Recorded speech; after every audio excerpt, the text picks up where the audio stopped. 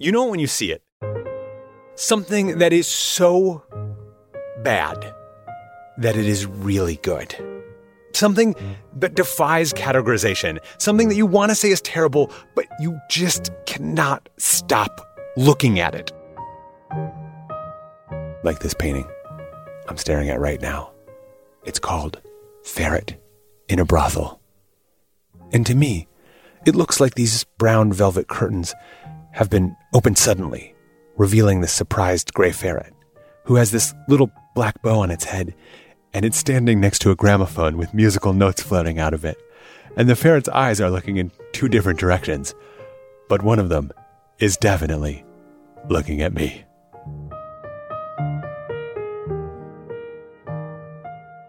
Okay, and the next painting, Medusa Fries Fish, which, true to its title, is a painting of a wild-haired woman holding a frying pan over a flame that looks like a pile of French fries. In the pan is this little blue fish, and this fish actually looks more like a miniature beluga whale, but it has this look on its face that I can't get over. Despite being fried, the fish is looking up at Medusa with his happy little grin. What in the actual is going on? I'm Dylan Thuras, and this is Atlas Obscura, a celebration of the world's strange, incredible, and wondrous places. Today, we're visiting the Museum of Bad Art in Somerville, Massachusetts. What makes it so bad is what makes it so good. The story of the museum, after this.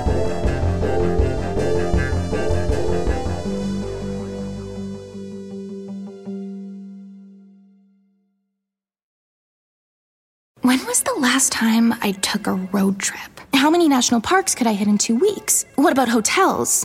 Wait, hey, Erica, how much am I spending on travel? When your questions about life turn into questions about money, there's Erica, the virtual financial assistant to help you spend, save, and plan smarter. Only from Bank of America. What would you like the power to do? Erica is only available in the English language. You must download the latest version of the mobile banking app, only available on select mobile devices. Your chat may be recorded and monitored for quality assurance. Message and data rates and additional terms may apply. Bank of America N.A., member FDIC. For your next vacation spot, check out Texas for their vast landscape of culture, regions, destinations, and activities. Explore 350 miles of coastline and every kind of hiking trail, from strenuous to wheelchair accessible. Enjoy world-famous barbecue and Tex-Mex, and check out thrilling cowboy experiences. Travel Texas even offers an online trip builder that allows users to generate a custom, visually-led trip matched to their unique interests. Visit traveltexas.com/getyourown to get the only trip to Texas that matters. Yours. Back in 1982, a guy named John Gedritis decided to take an art class. It was a portrait painting class. So, you know how this works. A model would come in to the class and they'd stand in the middle of the room, and all the students, like John, would draw them. This guy came in, took off his robe, sat on this box, and he had a pair of white underwear on. And I mean, that's what we had to draw. So I drew him. When I got home, I decided, I'd like to try some, impressionism or pointillism. So I was thinking of the artist George Seurat, who was a famous pointillist. And it simply meant painting in small dots of color. And this is where John made an important artistic choice. He turned his drawing into a pointillist portrait of the man sitting in his underwear. So, the painting came out rather successfully, but why would somebody, use pointillism for that? It was a bad choice. John got rid of that painting, and he doesn't actually remember how. He figures he probably threw it away in the trash. But he didn't think about it again for a long, long time. And then years later, probably about 10 years ago, I was looking on the website of the Museum of Bad Art. And I love bad art. I just love the whole idea of it. Probably because of my sense of humor. And so I kept going to this one painting, and I said, that kind of reminds me of a painting that I did a long time ago.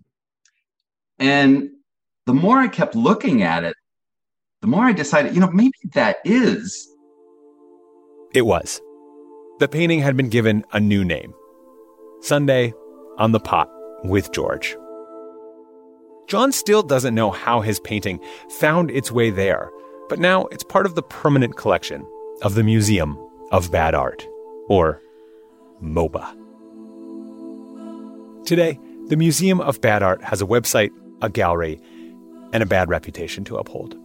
But 30 years ago, there was no plan to open a proper museum. It all started with a one-off event, a housewarming party, actually in a basement full of hand-picked bad art. And people absolutely loved it.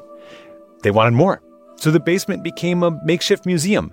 And the collection grew and grew to over 600 pieces maintained by a staff. Today, the works are displayed in rotation, several dozen at a time, in a different basement, beneath an old vaudeville theater in Somerville, Massachusetts. The gallery is actually next door to the men's bathroom, so sometimes you can enjoy the sound of toilets flushing as you take in the paintings.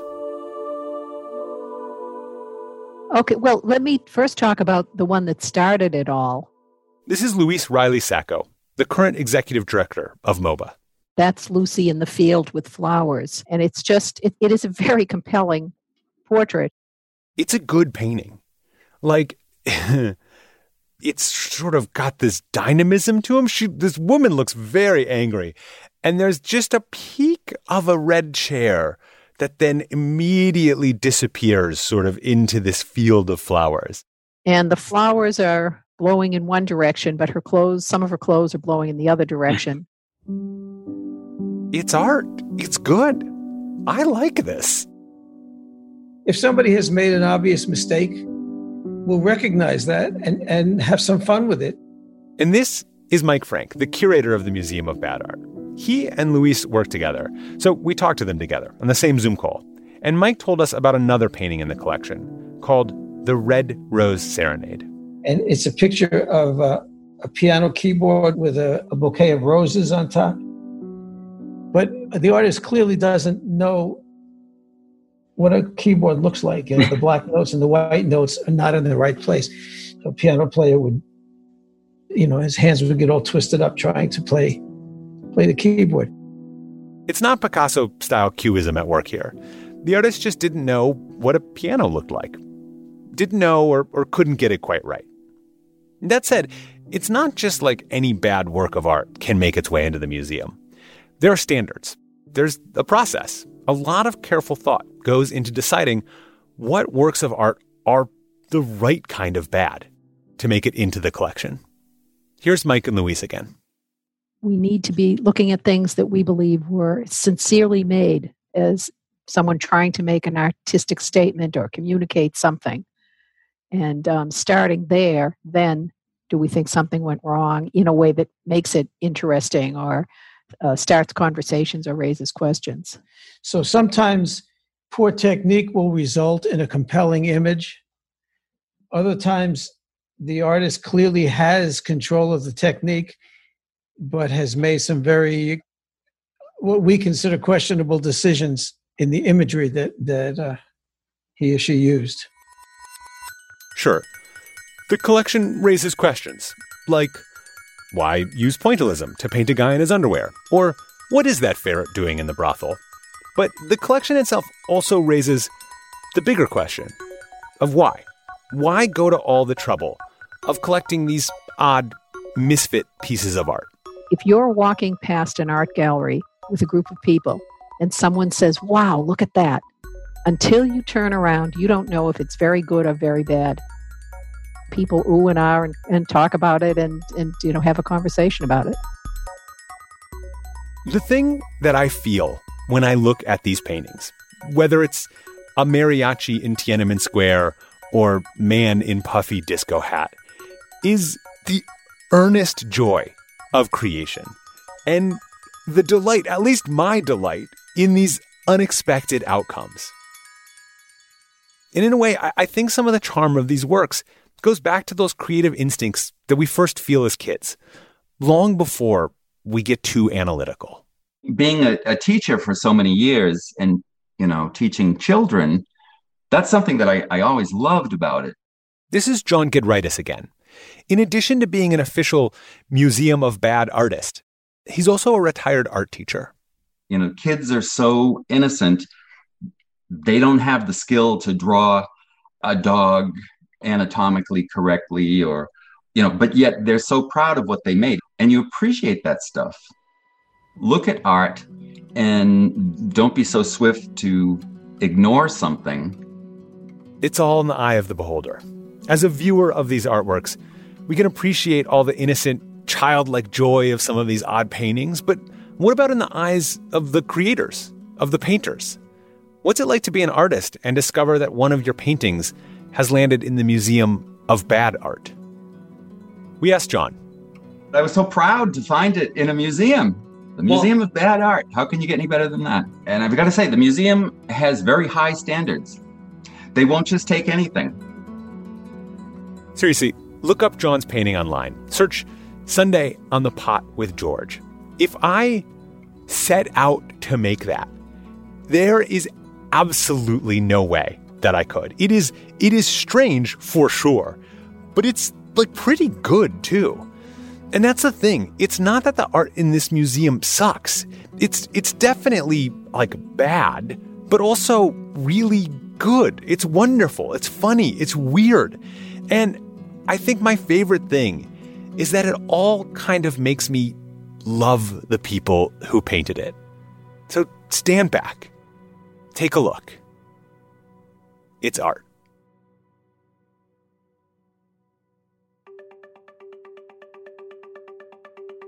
Sadly, at the time of reporting this, MoBA was closed because of the pandemic. But luckily, you can enjoy a lot of the collection online at museumofbadart.org or on MoBA's Facebook page. Need a place to start? Let me suggest Shamu celebrates with sushi. This story was reported and interviews conducted by the wonderful Matthew Taub.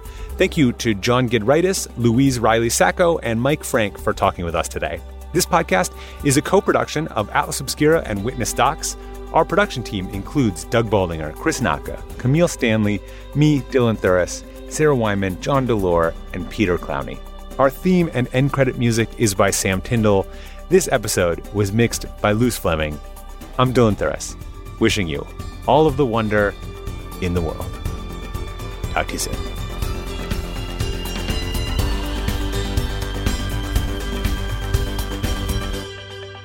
Like the MoMA, but not modern art. Bad art. MoBA. For whatever reason, I felt like I needed to do that again. Witness Docs from Stitcher.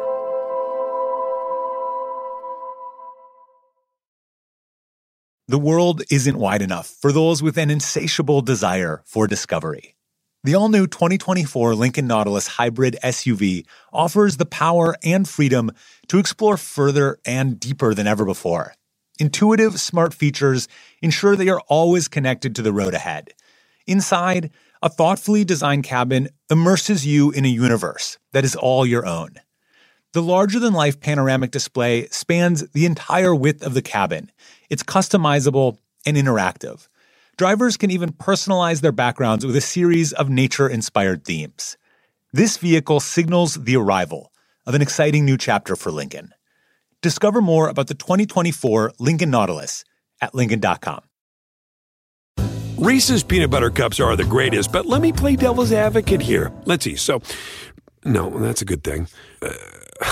That's definitely not a problem. Reese's, you did it. You stumped this charming devil.